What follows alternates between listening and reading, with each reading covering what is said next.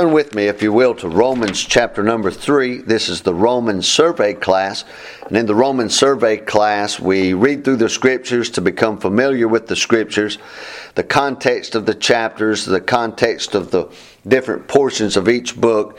And so this is the Roman survey, and this will be class number 3.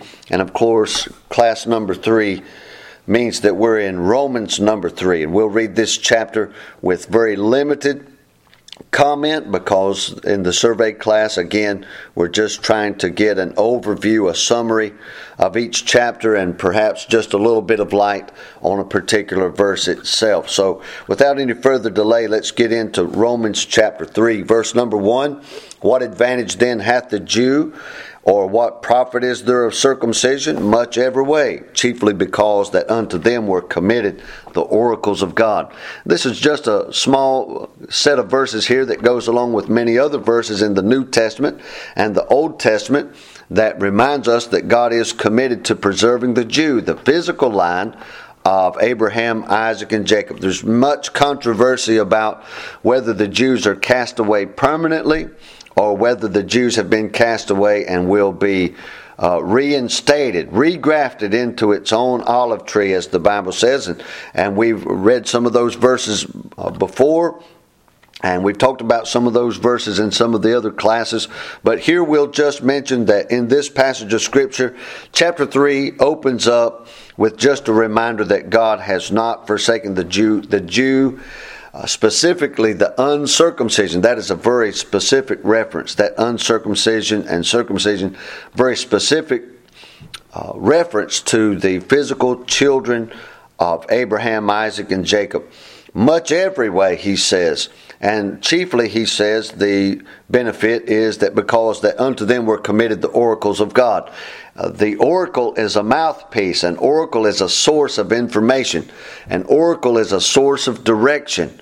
An oracle is a source of information about the future. And the Bible, in its prophecy, in its epistles, in its foretelling, is given to the Jew. And the Jew has a part not only in the writing of the Scripture, but the fulfilling of the Scripture as well. And so this first portion of Romans chapter 3 reminds us that God is very interested in preserving and restoring Israel.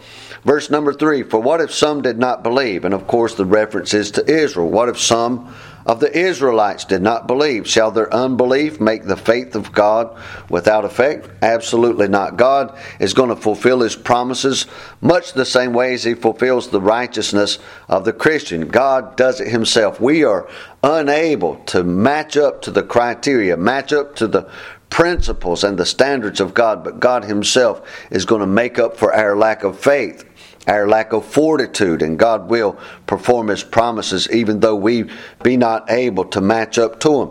Verse 4, God forbid, yea, let God be true, but every man a liar, as it is written, that thou mightest be justified in thy sayings, and mightest overcome when thou art judged.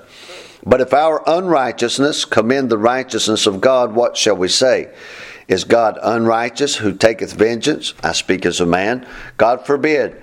For then how shall God judge the world? Now, even though God is going to uphold Israel, and even though God will uphold us as Christians by imputing to us His righteousness, God still must judge the world. And so He must hold a man accountable of his deeds and his works in the flesh. And certainly, even though a man has the imputed righteousness of Christ and will go to heaven when he dies, he still will answer for the things done in the flesh by receiving or not receiving rewards.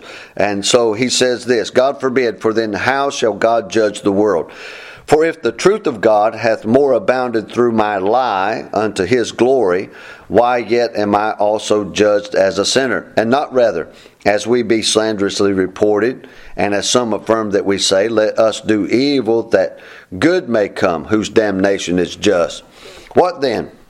Are we better than they? No, in no wise, for we have before proved, both Jews and Gentiles, that they are all under sin. As it is written, there is none righteous, no, not one. There is none that understandeth, there is none that seeketh after God.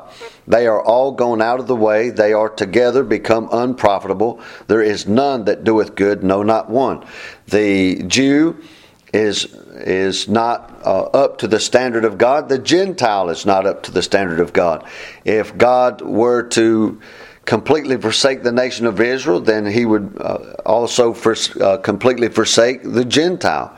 The Jews and Gentiles stand by faith in the Lord Jesus Christ. And when God turns again to the nation of Israel and takes the blinders off of their eyes, which these are passages that we would deal with in the book of Corinthians and other places as well, the book of Colossians. There are many things to be said about that, but when God takes away the veil and that they're able to see clearly, God certainly will restore them by faith. They are all gone out of the way. They are together become unprofitable, Jew and Gentile. They are together, Jew and Gentile together, become unprofitable. There is none that doeth good, no, not one. Their throat is an open sepulchre. With their tongues they have used deceit. The poison of asp is under their lips, whose mouth is full of cursing and bitterness. Their feet are swift to shed blood. Destruction and misery are in their ways, and the way of peace have they not known. There is no fear of God before their eyes. Now we know that what things soever the law saith, it saith to them who are under the law, that every mouth may be stopped, and all the world may become guilty before God. Therefore by the deeds of the law there shall no flesh be justified in His sight, for by the law is the knowledge of sin. The Bible says in the book of Galatians that the law was our schoolmaster to bring us to Christ. So the law, the rules, and the regulations that were set up by God are to let us know that we are sinners.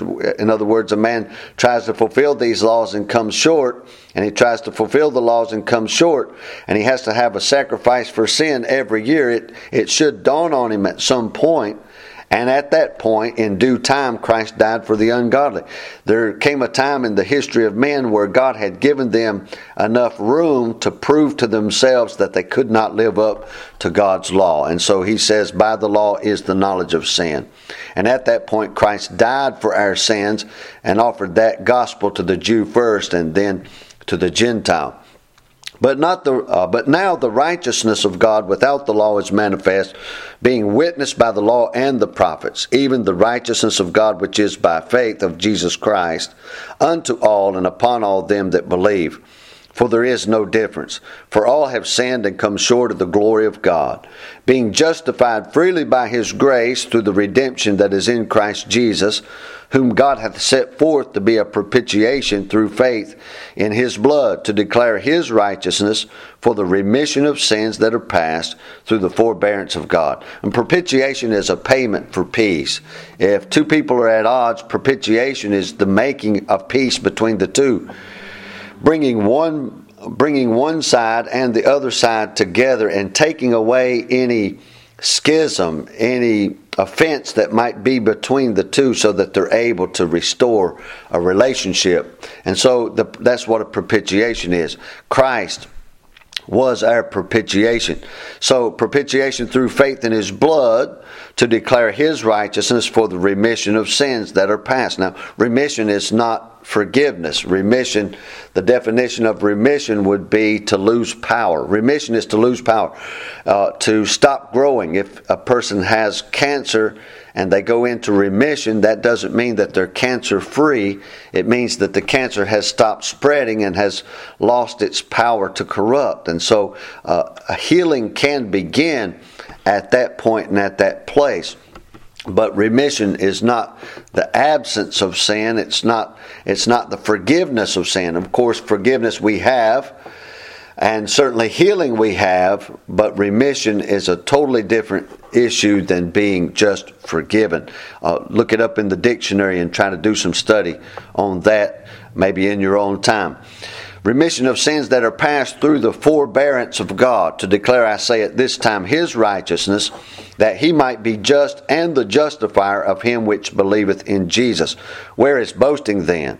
It is excluded. By what law? Of works? Nay, but by the law of faith. Therefore we conclude that a man is justified by faith without the deeds of the law. Is he the God of the Jews only? Is he not also of the Gentiles? Yes, of the Gentiles also. Seeing it is one God which shall justify the circumcision by faith and uncircumcision through faith. Do we then make void the law through faith? God forbid. Yea, we establish the law. All right, we'll see you next time in chapter number 4.